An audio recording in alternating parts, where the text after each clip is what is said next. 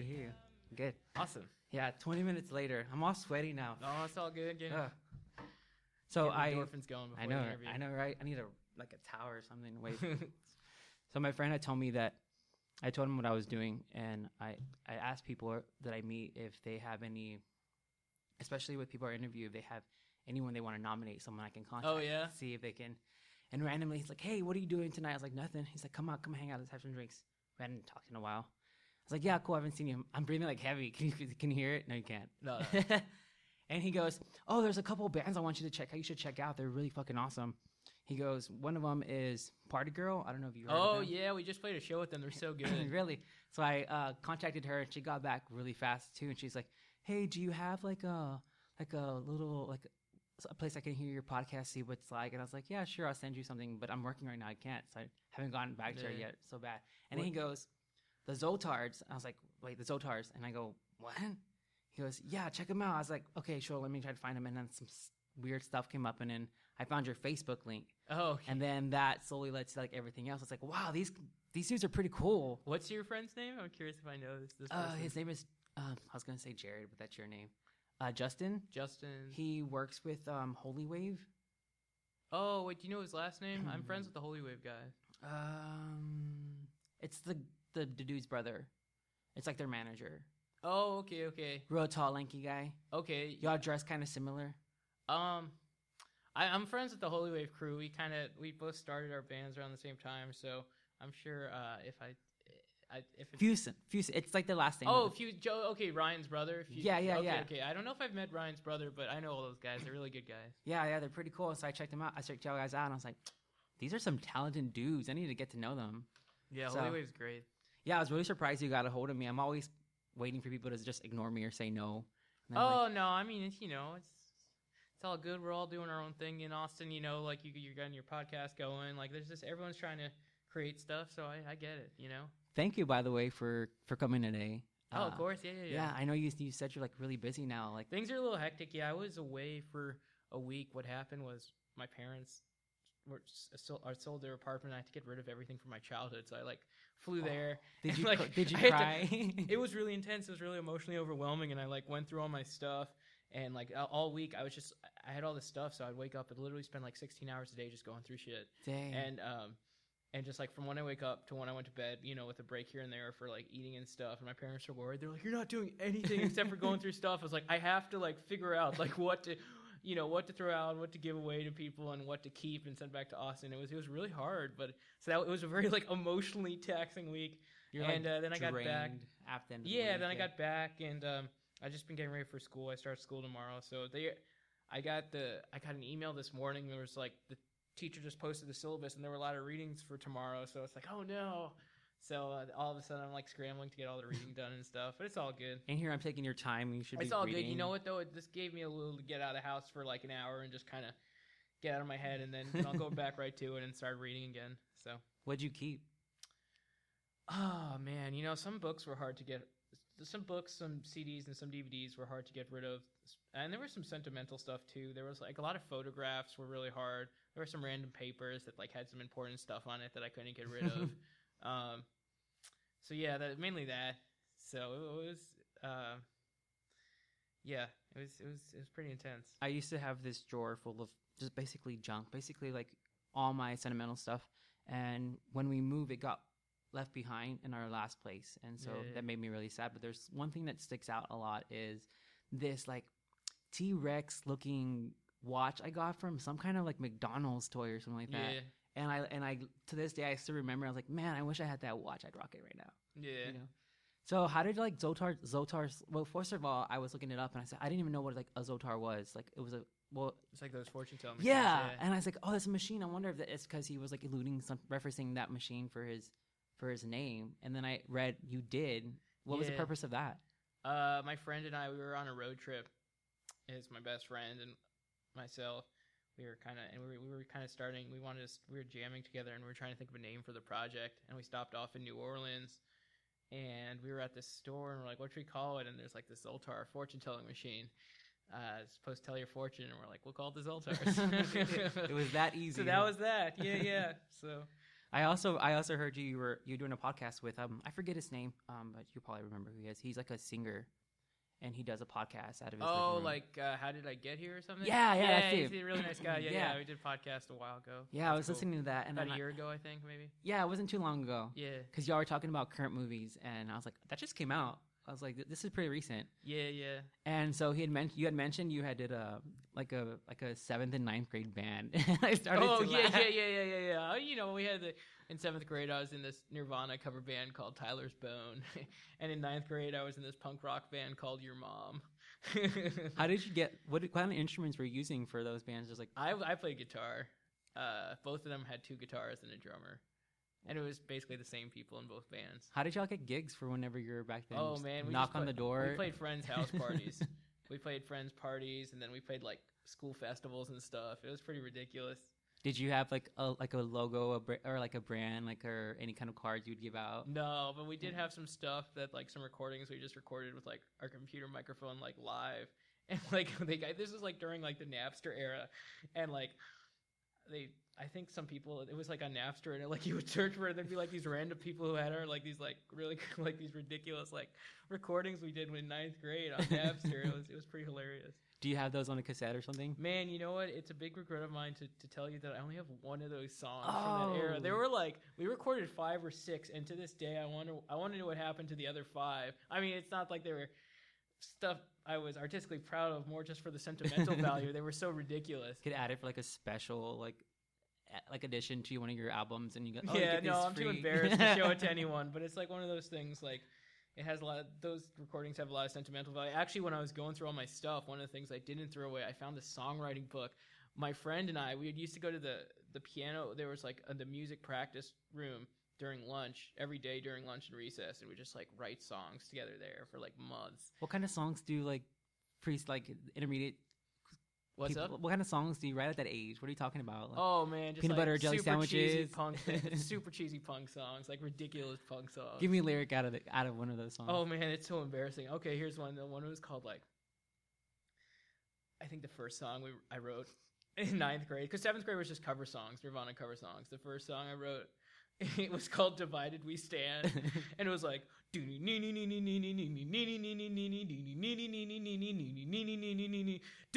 we stand, divided we fall. It's all about us. I know we can do it. It was like super ridiculous.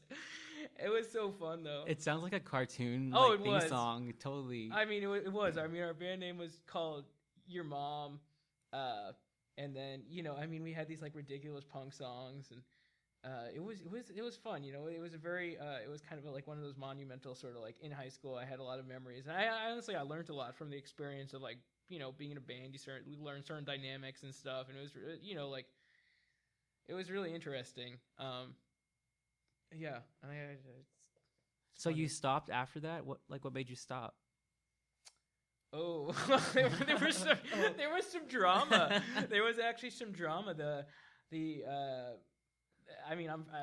were friends a few months later, but oh man, it's such an epic story. I don't know. It's just basically Nutshell version. Give us a nutshell. Well, what happened was, oh man, man, this is like, wait, this was, oh my god, this must have been like, this is 15 years ago. So this is crazy. Think about this. I mean, that was more than half my life ago. I think what happened, there were 3 of us in the band, and so it was interesting. At first, it was me and this guy who played drums, and we just like jammed, and it was a lot of fun. And then, oh man, it's just such an epic story. It's like, it's just like, we were 9th grade, we were little punks who like, so everyone, the one guy it ended up like the one drummer got a little, the guy he got like, oh man, it's also silly like talking about it because it's so like petty now, but it's just like, it's just like and the one guy quit and this and that, and so it's just like everyone went their own direction. VH1 behind the music of Your Mom. Yeah, no, we all went our own direction. We all kind of wanted to do our own stuff, and different people wanted to work with different stuff. And I mean, it was like awkward for like a month or two, and then it was just like it would be too silly to like hurt a friendship just because of something like this. But it was an important lesson to sort of like, like group dynamics and stuff, so I mean, even though I'm not proud of those songs, I cherish those memories, and it also sort of taught me about, like working with people in a group and how different people have different wants and different needs, and how to make sure that everyone sort of gets something out of it while still making sure you get something out of it too. And so it was yeah. You figured all that out with the Zoltars? Oh no, with that ninth grade band. You mean with the Zoltars? Yeah, you got it all figured out now. Yeah, things are good with the Zoltars. Work. I mean, it's I choose people usually just good friends, so it's just kind of like a fun thing. It's just like, if I get along really well with someone, I'm looking for a new bandmate, I'll ask them if they want to be a part of the band, and if they do, great. And so that, because you guys started with a three piece, actually first a 2 pieces. Me and my best friend, and then he moved to Florida to go to grad school, and then I reorganized, and we tried to figure stuff out, and then eventually we settled on a 3 piece, and then we added a 4th person eventually, and then the one guy moved to Virginia for school, and then we replaced. Then after he left, we got someone else on bass. So yeah, I think I was reading that you added Miranda. Yeah, I knew her from college. Yeah, I've known her for like 10 years. So you just go up to her, hey girl, I need a bass singer or a bass. Well, she played bass, and I was like, you want to do this? And she's like, well, I don't have that much time, but maybe I'll do it. And so she ended up doing it, and it was and that was that. Yeah, and she kept doing it. We kept doing it, and it's kind of cool. Like every version of the Zoltars, just people always just some people move away and stuff. But everyone who's left the band is because they've moved away for grad school actually, and they've moved to like different states or cities or whatever. And but every kind of like variation of the band is kind of like its own thing, where it has like certain parts that I have like that are special about it for me. So it's kind of like its own. Each kind of lineup is its own sort of experience. Do you write a song for each bandmate, like a farewell song for each one that leaves?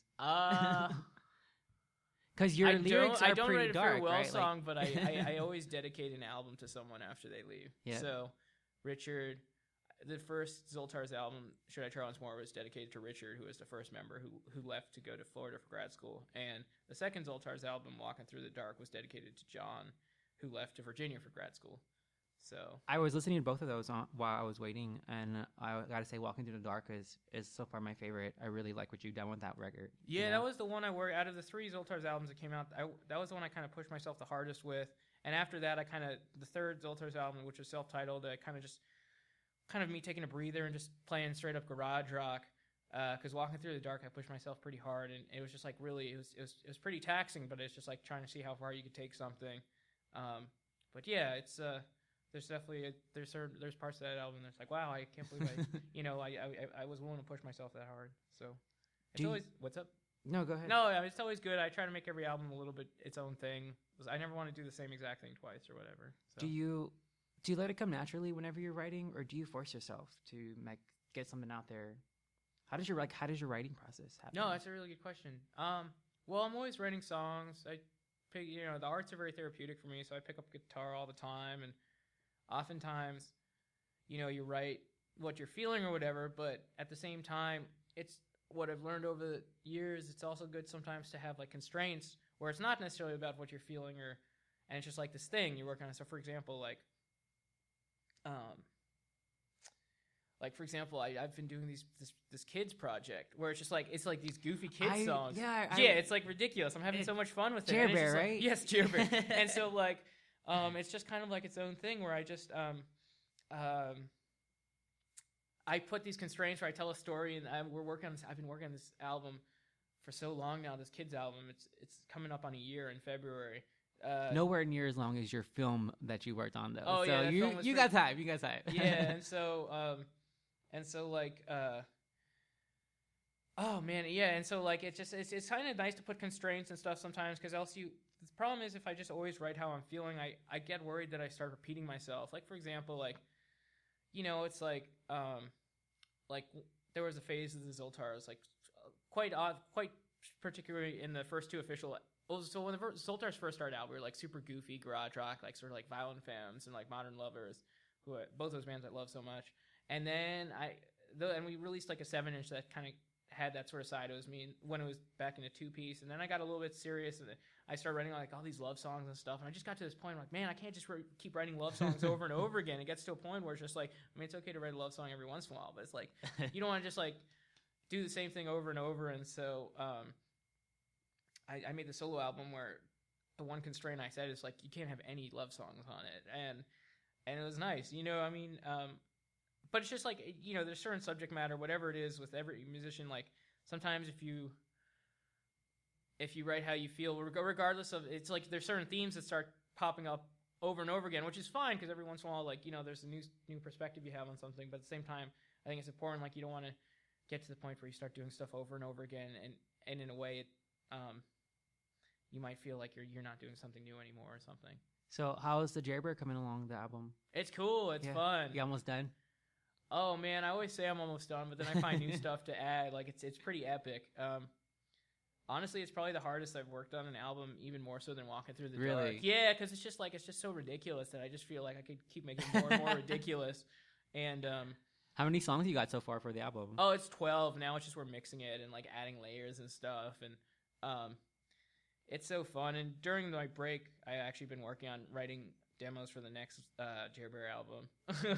It's fun. It's all fun. I like albums that like tell stories and stuff. So each Jaybird album kind of tells a story. So the first one that I'm working on is about this little boy named Otis who like goes on this adventure to find this like magical giant jelly bean that's supposed to solve all the world's problems, and then he finally finds it. But the problem is like there's a catch. There is a catch. Like everyone gets really selfish and no one wants to share the bean, and all they start caring about is the bean, and they forget like you know you had the important things like in life and stuff. So Otis decides to get rid of the bean because it's making people worse, not better. And at first people are mad at him, but then he knows in his heart he did the right thing. And then he goes home and his parents are there and they threw him a surprise party because they're proud of the decision he makes. So it's like really ridiculous, absurd stuff. Is it like kind of the Lord of the Rings? You got to throw it in a fire, like to get rid of the ring? It was pretty epic. Yeah, it's pretty epic. He it's so ridiculous. He breaks the bean into like 1,000 parts and like then like buries them or something. It's just pretty absurd. That's the only part where it's like, oh, this is maybe too intense for little kids, but I don't know. Do you remember the 90s, the cartoons? I know, that's exactly. And then I start thinking about like shows like all these TV shows had such big impacts on me, like, you know, like Rocko's Modern Life and Ren and Stimpy and like Pete and Pete and like Pete and Pete wasn't a dark cartoon, but like a lot of kid shows like Pete and Pete and Erie, Indiana, and like Doug and Harold and Rugrats, and they were all like these weird shows. And I just had this moment of like, man, I want to make something like weird kids art or something. It's just so fun. And it almost like sometimes when you're making like stuff for adults, you put pressure on yourself to make like high art or something. And it's kind of fun, like doing no pressure stuff where like, let's make this ridiculous and absurd and just see where it goes, you know? Who's doing the art for the cover? Oh, I haven't even thought about that yet. Oh, you haven't gone that far? Yeah. I'm still working on the album. You gonna get some kids do it for That's not a bad idea. Yeah. That's crazy. I can't wait to hear that album. I'm very excited. You sound really excited, and I'm getting excited for this album. Well, after the podcast, I'm listening to some things in the car. I could play you a song if you want. I want to hear it. Okay, after the podcast, I'll play a song in my car. Speaking of art covers, I know you had the ones for your current albums. I know you have a friend who's a photographer, Zachary Hunt, right? Yeah, he did all three covers. How did you meet that dude? We actually met. We were both counselors at a summer camp. Oh, yeah, that's right. I read that. And wait, counseling? Like, how old were you counseling people? Oh, like, I was like, I taught, so he was like, took care of the kids after school, and I taught like video making classes to the kids. It must have been like, I want to say it was like 5 or 6 years ago or something. And we got along really well, and we stayed in touch. And he's an extremely talented photographer, so I'm always honored. I always look through his stuff he's shooting, and sometimes I just like, oh, could I use that picture? And other times it's just like, hey, do you want to shoot something for this cover or whatever? And he's awesome, incredibly talented. That's pretty crazy. So afterwards you're just like, hey, let's hang out, let's be friends because you're so awesome. Yeah, I mean, honestly, it was like, well, yeah, he lives in Austin, huh? He lives in Austin. Yeah, it's just like, it was one of those things where, so he was after school, and I'd like after the camp day, like where the kids, the aftercare, he would take care of the kids. And I'd like, it sounds so cheesy, but I'd like wait the whole day so like it'd be done so I could go and see him and say hi and stuff. I don't know. It's just nice. It's nice whenever you're, you know, you don't really, you know, when you work somewhere, you don't get to choose who you work with, and, you know, you just kind of have to deal with that. and just everyone tries to be as civil as possible to each other, even though there might be some very different personalities. But whenever you meet someone at work that you like get along really well with, it's like the best thing ever. You know what I mean? Because it's like, oh man, there's something I'm excited about going in, even though I might be going in to do something that like I'm not super excited about. But it was actually fun. I actually enjoyed doing the video making classes with the kids a lot. It was really special actually. So you got like a film degree, right? I studied film in college. I'm in school right now. That was a long time ago. I'm in school right now for public policy, because after college I moved to Austin. In 2008, the economy crashed like within a month of me moving here. Oh. Like the stock market went down like 1,200 points in one day or something ridiculous, and it was just like, and so I wasn't really having much success getting film work. So I started working with kids and doing like teaching and stuff like that, and I got really into education policy, and I decided I wanted to go to school for public policy because the arts are a huge part of my life, but I don't know. I realized public policy is also something I care about. So have you put the kind of all the film behind you? No, I still do. The art. I do music stuff. I do fiction writing, and I also do film stuff. Right now I'm working on a documentary. Film. The hardest part with film is just raising money to make film. So like my mantra is, if you can't do it for the cost of nothing, in all art, then just don't bother. For me, don't bother, because it's like it's not worth like trying to raise money, It's just like do something that costs nothing and just have fun doing it, and it's no pressure. Because once you get like real money, it gets scary. It's like, whoa, am I ever gonna get this money back? What's gonna happen if I raise money? Like, what's gonna happen to these people? Money? Are they gonna get their money back? And so if I'm gonna shoot a movie, I want to shoot it for the cost of nothing. And so obviously the problem with that is that like you might have an idea and it might cost money. So if I have an idea that costs money, I just write a book about it instead or something.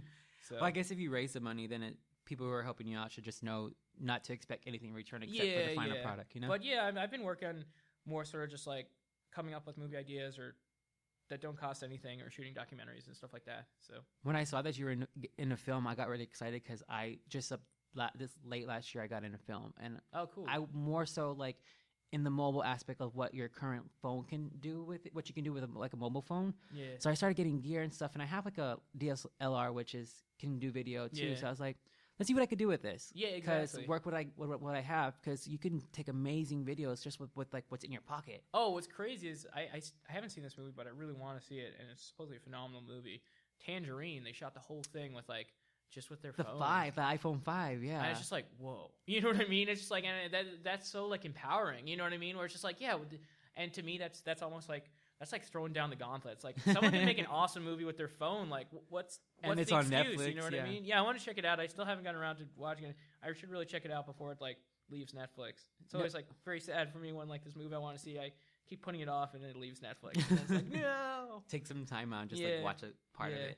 No, I love artists that do that, where like they make no excuse and they work with what they have and what's in front of them, and they just like, this is what I'm doing. Yeah, and I feel like I don't need a $3,000 camera or anything. Yeah, I feel like, and if anything, constraints can breed creativity.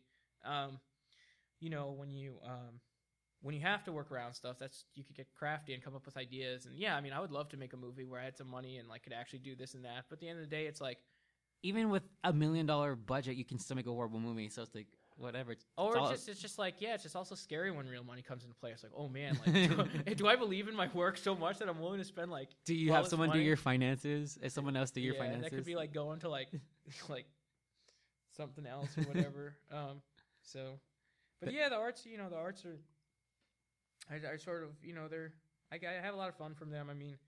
Most of my friends in Austin I've met through the music community, just playing shows and stuff, and it's been a really good social outlet for me. So, yeah, for me it's like kind of hard to make friends out because everyone might look at you like you're trying to get something. Like, I guess whenever you're in a show or in a like at work, it's a lot easier to make someone friends because they're not expecting you to like have a motivation for like something, Yeah, well, so like I think because you told me you moved here like about a year and a half ago. Year and a half ago, yeah. It's really hard when you move to a new city to ask me how many friends I've made so far. Outside of work. How many? 0, I think. Maybe 1. I don't know. Or some cool people you work with, though? A couple, yeah. I have a few pretty awesome, awesome I friends. feel like the first year in a new city is pretty scary, but something I've learned is it's in those scary sort of vulnerable moments that could also be like really important. You know what I mean? Because it's like, you could also, because it's those moments when you could kind of push yourself and get out of your shell and try new things. You know what I mean? And just sort of like, I mean, like, you know, you're doing this podcast right now or whatever. Or like, it's just you're trying something new, and it's just like I feel like if there's nothing wrong with being very comfortable and cozy and stuff, but if you're not comfortable and cozy, and you're a place where there's a little bit more instability, a little bit more sort of things are up in the air, you could start taking sort of chances with stuff in positive ways. I don't mean like chances like, you know, doing dangerous, unhealthy things, but, you know, positive ways like, well, why don't I try to do this thing? I could, you know, and just kind of putting yourself out there and stuff. And honestly, you were saying, you know, if I, you know, and if people, you know, and I think eventually, just as things go by, you'll meet some people that sort of have shared interests as you and stuff, and you know. People are so mean though. Like Really? I was reading. You're like, well, yeah. I think I hate people. I'm like an introvert, and I just hate everyone like instantly. Like you have to like work your way to have trust in me, even like you. I hate people, and which is odd because I'm doing podcasts about people, right? How ironic. But I was reading articles about you, and the people that would just review your they would review your music, and they were so mean to you. I was like, the one Chronicle. They're like, they would pick on you so much. Like, why did they pick on you so much? Like they like describe you as like, like you're like, can I just say like some of the things I read? It was like one of them described you as like you got stuffed in a locker, like at a voice, like stuffed in like you're a nerd, like stuffed. Oh yeah. And then another one was like you sound like you should be plagued with viruses, and I was like, what? They were I mean those were I take those reviews as a badge of pride, because they're like in the sense of like they were just saying how like, you know, sort of like nerd rock. When I'll embrace nerd rock because I'm a total nerd, and if anything, music has allowed me to feel better about being a nerd. You know, where it's like when you're younger, it's like, oh, why am I such a nerd? You know what I mean? And then it's just like, it's music's allowed me to embrace my nerddom. So no, I certainly don't. People can. Biggest nerd fact about you right now. Oh man, there's too many. Pick one. Just grab it from the sky. Oh gosh, I don't know. I mean, when I was a kid, I used to go to nerd camp where I just take classes instead of like going to normal summer camp, and I loved it. It was like the highlight of my year. All sorts of stuff. I take someone like philosophy and neuroscience and like Buddhism and all sorts of stuff. And do you plan on having kids? You know what? I've wavered back and forth, but I'm in a stage of my life where I would like to have kids right now. You plan on sending them to camp and? They could do whatever they want. I'm not going to pressure them, but if that's what they want to do, I certainly will. Would you deter them from being a musician? Well, because I know your dad was a doctor, right? And then how did that happen? That you kind of went to the opposite direction? Well, my dad's a physician. My parents are from another country. They're both immigrants, and so they wanted to leave the country they were in to have like a more one before they had me, so I could like have more like stable upbringing and stuff. Because the other place they lived in, there was a lot of like political turmoil and stuff. And so I think my dad's dream job would have been to be like a physicist or something, like a physics professor or something. But he just wanted something where you could, get a job anywhere. And so that's why he went into medicine, because, there's always sort of doctors, whatever country you go to, you could find a job and you could be able to, to be able to make a living for your family and stuff. What did he say whenever you said, Dad, I want to be a musician? Well, it was never like that. I never said, music's still fun. It's not, I don't see myself as like, that defines me as sort of like, this is my career or anything like that. It's sort of just like a passion of mine. And, as far as career wise, I'm very into something called network science. And it's kind of like this, it's like the mathematical study of networks. And like, I would really love to do research related to that and stuff. And to me, the arts, it's sort of like, perhaps when I was younger, I think when I was in college, I did want to make a career like being a filmmaker and stuff. But sort of being done with college and realizing like the reality of it, of how hard it is, it's like, look, I love making art, but I don't expect anyone to pay me to make art, so I should just keep doing it. And it's been great. It's been a wonderful outlet for me. And a lot of people, like, that would be their dream to make a living doing art. But for me, I don't know if it would be, to be honest. If I ever got to that point, that would be great. Don't get me wrong. It'd be fun. But it also puts a lot of pressure on yourself, like whether you're able to pay the rent or not, is whether enough people like your art. That's like a scary situation to put yourself in. So you feel like it would kill like your creativity? I don't know if it would kill it, but it becomes a job and so much as I don't less know. of a love. I don't know. To be honest, I don't know what to do. I mean, if the situation arose, yes, certainly I would like to do it, but it's not one of those things where like, if you can't do it, you should see it as some sort of like defeat or whatever. Because I think whatever, you know, whatever. There's so many paths to take, and it's important not to be open minded to a lot of them, and not to sort of feel like like you have to have this one thing and that defines whether you feel like you've succeeded or not. So because I think often about unfortunately, and I guess it's kind of a human tendency. I don't know if it's a human tendency, or I mean, this is the only country I've lived in, or if it's like sort of a result of sort of our culture or whatever, but class is like something very like present in like society, where it's like a lot of people might define themselves by their job, or how much the sort of their income and stuff. I mean, obviously there's so much more to it when define yourself, but that could play a big part in how some people define themselves and how other people view them. And the reality of the fact of the matter is, like, you could have a very sort of unprestigious job and be a very decent person, and in a way, in my opinion, you're succeeding greatly in life, because you know what I mean. It's and whereas perhaps if it were the opposite scenario and you had a great job and you weren't as nice a person, I mean, it's like, and I mean, obviously there's people with great jobs who are really nice people, and people with not great jobs who are nice people. But it's like I think the most important thing at the end of the day is, you sort of make, you could sort of how you are as a person and how you act towards other people and stuff is pretty crucial. And in sort of my definition of of how you view success. Not that you could really judge success or whatever, but as far as like, do you feel like you found success in life? I'm a lot. You're like, I'm getting there. Yeah. I mean, I was looking back. I mean, honestly, my late teens and my 20s were quite turbulent.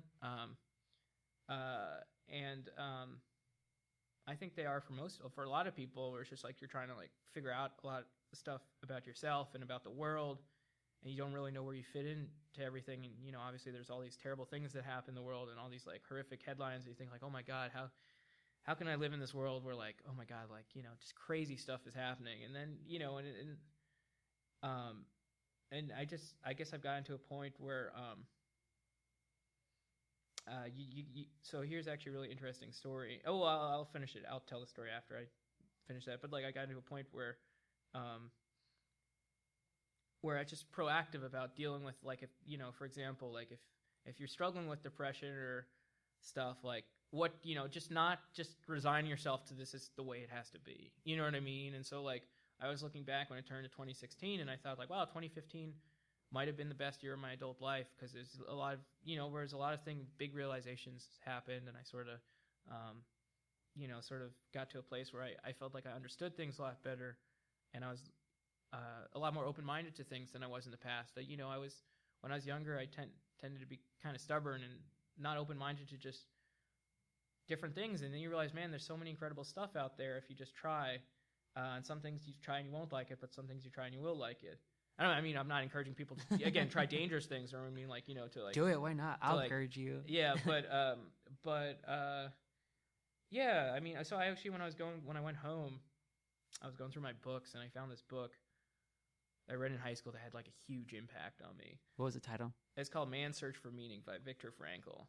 And I saw this book again, and I got kind of emotional. I was like, oh my God, I think I need to read this book again. I started reading it, and it's had a huge impact on me. And the basic premise of it is that, suffering is inevitable, and it's how you deal with that suffering to show whether you can sort of transcend,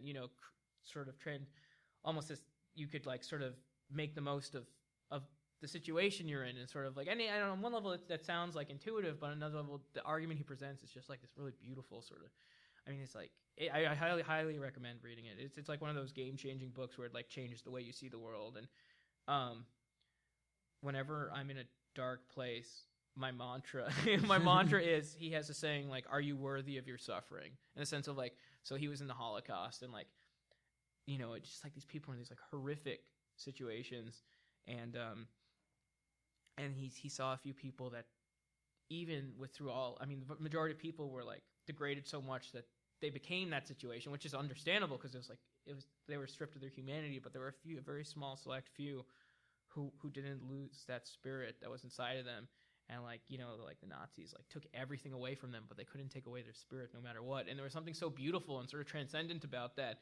And obviously that's like an extreme situation, but you know, you could apply it to your own life where like there's things that happen that are very unideal, and the way you deal with them is in those situations oftentimes really is like if you were able to deal with it, it's almost like you can experience like this true element of like transcendence. Yeah, I feel that's where you grow whenever you have moments like that. Well, yeah, well, exactly. Yeah. And the other thing is that, you know, when we look back, you know, when I look back at like things in my life that at the time, I mean, sometimes there's things in your life that are like so negative that it's hard to see there's like a positive, like, you know, if something horrific happens, like your kid dies of cancer, or like your parents die in a car crash, or like something horrific happens where it's like, well, you know, like, I don't know, you know, it's like that had a huge permanent, left like a big hole in your life. And like, you know, some people, they deal with it and recover, and I respect people for doing that. But I mean, in a smaller level, you know, I'm lucky that I've never had like some huge tragedy on that level in my own life. But, you know, on smaller setbacks I've had in my life that most people have setbacks in their life. At the time, I might have been devastated, but in the long run,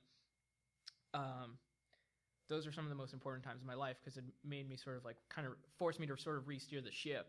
And it's because it's kind of in those hard moments where you realize, like, whoa, I have to change something, or I have to be open-minded to something new or something, and try something that I haven't tried before. And oftentimes I look back at those moments that were those at the time horrible moments, and they ended up being those things that that kind of really sort of shaped me into to sort of like finding some really beautiful things. So.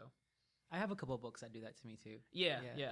That kind of changed my life. Which, do you mind telling me? Not at all. They're not nonfiction. They're fictions. Okay. So one of them happened because I had a moment in my life where I totally saw the world differently because my brother died in 2010, and at that point, it was a tough time for me. Yeah. And when my coworker comes to me, she goes, hey, randomly I was on a bus one day, and then I look over to my left side, and there was this book sitting beside me. And she goes, I feel like this book came to me at a moment in my life when I needed it because it was called The Shack. The Shack? And so she read she took it with her because someone had just left it on the bus, and she took it with her. And at that point, she had lost her dad. Yeah. And so she was going through a tough time and that book helped her get through it. So she bought me a copy of the book. Yeah. She goes, I don't know what it's going to do for you, but it helped me a lot through my dad's death. I hope you like it. And I read it. I was like, whoa, just loved the book. And so it's basically this story of like a guy who lost his daughter, and and everything that happens afterwards, and it's really fucking good. And then another one had nothing to do with death, but more about how life works. Yeah, it's called The Alchemist. Okay, yeah. And I read that, and at that point I read it, I was like, holy fuck. It's like the universe just made sense to me now. I was like, man, these books are fucking amazing. No matter, like, if I lose, I always have to have a copy on me. Yeah, I read that one I read a while ago. I really enjoyed it, The Alchemist. I was actually visiting some family from the other country, and I bought a copy there, and I read it, and I just remember like it was I always had like a soft spot for like sort of like magical tales and stuff. Like I was really into like the Arthurian legends as a kid and stuff. The so, nerd in you. So just like had that, The Alchemist had that moment of that like beauty and stuff. So are you into cosplay? Oh, is that when you like dress up and stuff? Yeah. I haven't done it, but Okay. I love that people do it. So you said Arthur, so it kind of made me think about it. So there's this anime that I really love, and it's called Fate Stay Night. And there is a version of Arthur, but she's a woman in there. So it's like Arturia, I think her name is, in there. And so she's basically like the female version of Arthur. And I've always wanted to go like on Halloween and dress up as her. Do it. It's an intense costume though. I'm gonna write down. I'm just taking a piece. I'm gonna write down that book you said, The Shack. I've never heard of it. Yeah, you know it's by. I don't, but I'm pretty sure you can Google it, and it's pretty easy to find. Cool. I'd recommend it. It's like super. It's not even like a crazy like long read. It's super easy. I will say I don't know how emotional you get, but I have turned into like a real kind of like a bitch basically. I cried like 3 times in that book. Awesome. Yeah, no, it's all good. I'll read it when I'm in that sort of mood. No, so I know you're also like really into movies a lot, right? What are a couple Oh of your yeah, I what are your couple of favorite movies that you're like Ooh, into? that's a hard one. But gosh, it's hard because different movies kind of strike you at different times in your life. The one that always sticks with me, I really like Badlands by Terrence Malick. Gosh, there's so many. When I was younger, I was obsessed with Blade Runner. When I was like a teenager, I was completely obsessed with it. Um, I like documentaries a lot too. There was what was that one? Have you seen the one where like I literally went to Straight Natural Products? It's called it was on Netflix and it was like I think it was called The Cost of something. I don't know what it's called, but it's basically a documentary of all the chemicals that people like the companies put in their products and how they connect it to cancer, breast cancer, all kinds of cancer, and all this different kinds of things. I literally threw out all my products and bought 100 like organic natural products that night. Yeah, no, I don't think I've seen that one. If you don't want to start Yeah, paying like $10 for deodorant, don't watch it. All right. I'll get scared. I saw this movie called Print the Legend. It was a recent documentary. It was so good. It was about like these guys, these people who are starting these like 3D printing companies and like the stories behind them. It was pretty phenomenal. I really liked it a lot. Yeah. So, yeah, movies are powerful. I love movies. So as I was going through your the way people were describing your music, I was thinking, man, I wonder what if he hates any of these words that the way they describe his music. Is there any like particular descriptions that you hate whenever you read them that describe Zoltar's? No, not really. You know, like, people, whenever, whenever, like, whenever you put art out there, you know, people are gonna form their impression of it. And so, you know, it's kind of like, it's kind of scary. Whenever you make something, when you're at the point where you start showing people, because it's like, it's, you know, it's kind of a natural human tendency. It's like, well, if people hate it, it's a terrible feeling. You know what I mean? And it's just like, and you kind of get to that point. This is what I do whenever people hate my stuff. Yeah, well, I don't care. Well, it's just like you get to that point in your life. You know what? It's like, it's actually a really important lesson because vulnerability is one of the scariest things ever. You know what I mean? And it's just, but it's so important because a lot of the things in life that have the most, you know, potential greatest things happen, you have to have that level of vulnerability, whether it be romance or whether it be anything in life, whether it be the sort of like, look, you have to put yourself in a situation where you don't know what could happen and it's scary, but if something good happens, it could be really good. You know what I mean? And so for me, you know, with music, when I started, I was like, I used to like get, you know, I still do. I mean, every time before like an album comes out, I'll get really nervous and anxious. And like when people first hear it, I'll get like super anxious. And then it's like, at the end of the day, you know, but it got way easier. And it's also even like with playing shows, it's kind of that element too, where it's just like, man, what happens if like people You get nervous? I used to, not as much anymore. I mean, every once in a while still, but like, it's just, I've played so many shows now that it's not as like, I mean, I used to get like panic attacks though. Did you ever throw up? No, but like extremely nervous. I used to get extremely nervous like early on when the Zoltar started. I don't know actually if I got panic attacks, but I would get extremely anxious, and it was good though because it forced me to do this thing. You know, I'm a very introverted person, and it was like, whoa, this is like the scary thing. You're making this weird music that like who knows what people are going to think about it, and some people hated it, and some people were like, whoa, this is cool. You know what I mean?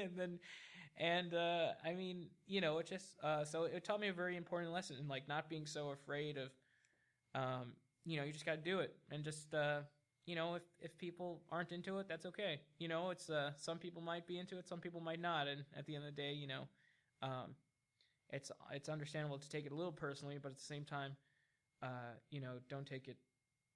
There's more important things than whether someone likes your art or not. You know what I mean? There's more important things in life than that.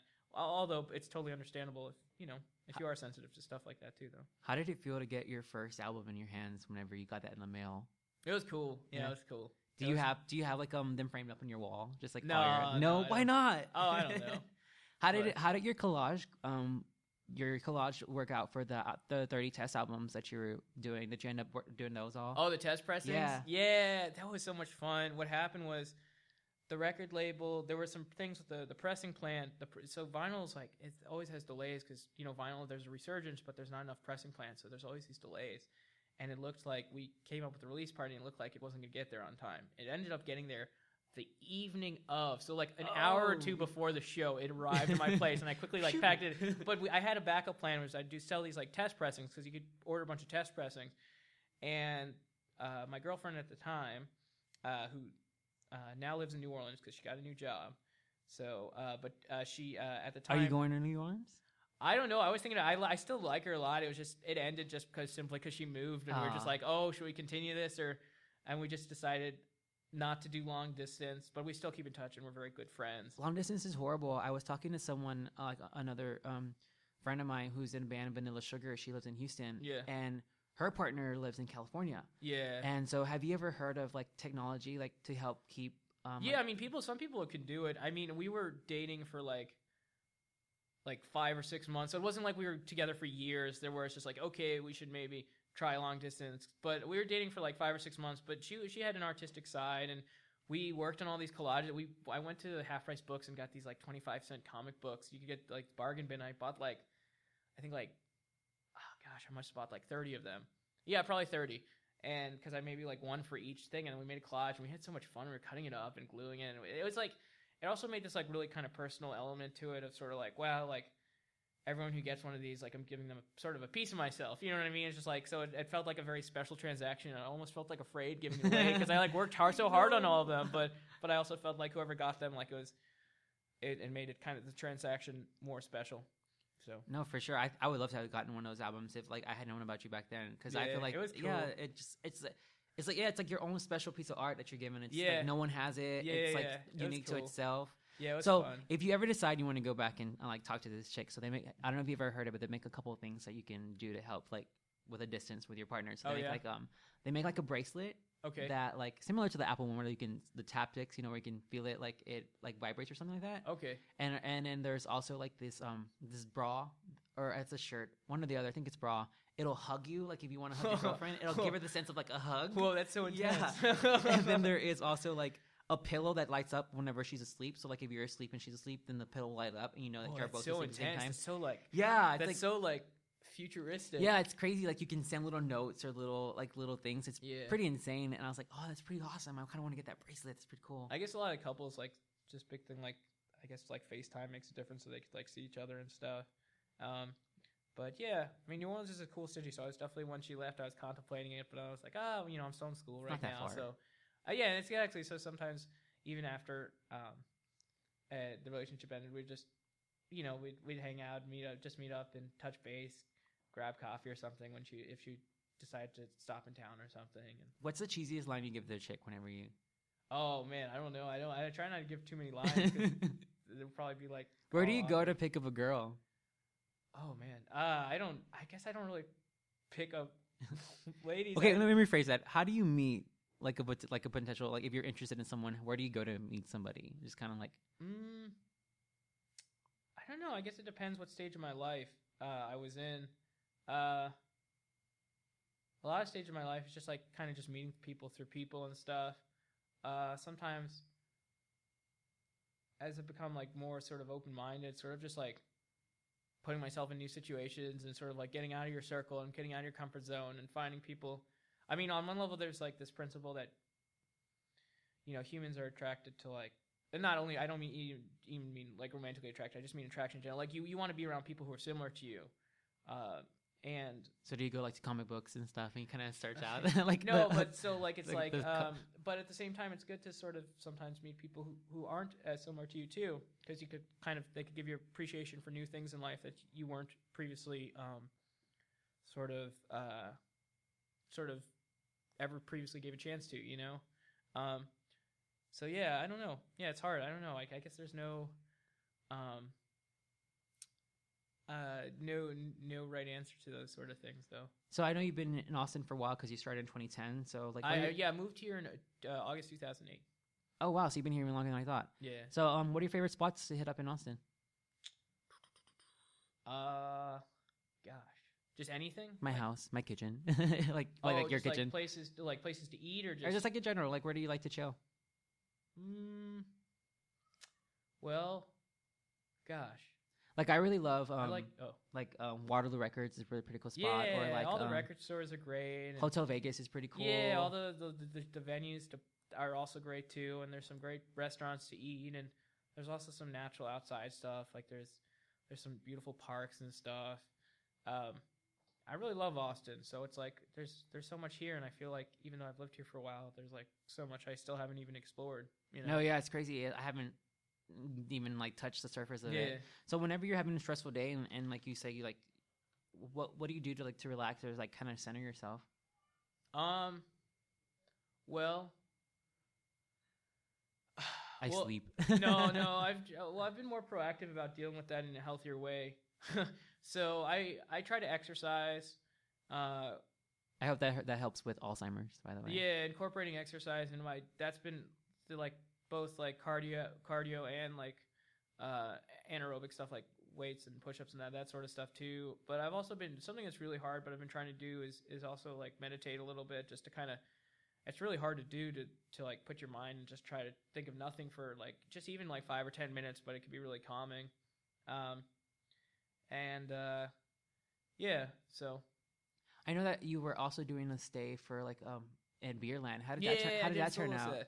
It was fun. It was really intimate. It was kind of, we were talking earlier about vulnerability, and I've been trying different music projects, all sorts of music projects besides Zoltars, just to kind of to try different things and put myself in situations that aren't perhaps as comfortable, because Zoltars I've been doing for so long, so it's like, it's not as scary for me because like, oh, we'll play a show, I know what's going to happen, this, that, but it's kind of sometimes fun to just be like, okay, I'm going to put myself in a new situation. So it's kind of keeping that vulnerability going. And so with the Beerland, it was just me and my guitar, and it was kind of scary, and I did it, and I was just like, okay, it's scary, but it's good to be kind of scared a little bit in a healthy way sometimes. Have you toured yet with Jer Bear? Oh no, but I would love to one day. Once the album comes out, we'll see what happens. Yeah. What places would you hit with that? Like, oh, I don't even know. I'm down for anything. I wouldn't even know either. I mean, I'm down for whatever. I just think it would be so much fun. But yeah, maybe one day. All right, Jared. So I don't want to keep you too long because I know you have to go back and study and stuff. But can you just give us like some your sites where we can reach you at? Like, throw us out there, like any of your socials. Oh, sure. Yeah. I guess the website, thezoltars.com is like where you could find all the relevant information. We don't have a Twitter or an Instagram or anything. We do have a Facebook that You don't have an Instagram? No, who doesn't have an Instagram? I know social media. I'm not too good about social media, but we do have a Facebook, and I'll use that to like post like before a show and stuff. But the main thing is just the website, is to try and keep everything updated. Yeah, and if you live in Austin, we play shows all the time, so come check us out and have a good time. And yeah. Awesome. Well, thank you so much for coming to speak with me today. It was a pleasure. Yeah, you're pretty cool and awesome. So I'll have to check out like all your socials and stuff and see more. I've never seen you play live, so I'm gonna have to check out. When's the next time you're playing live?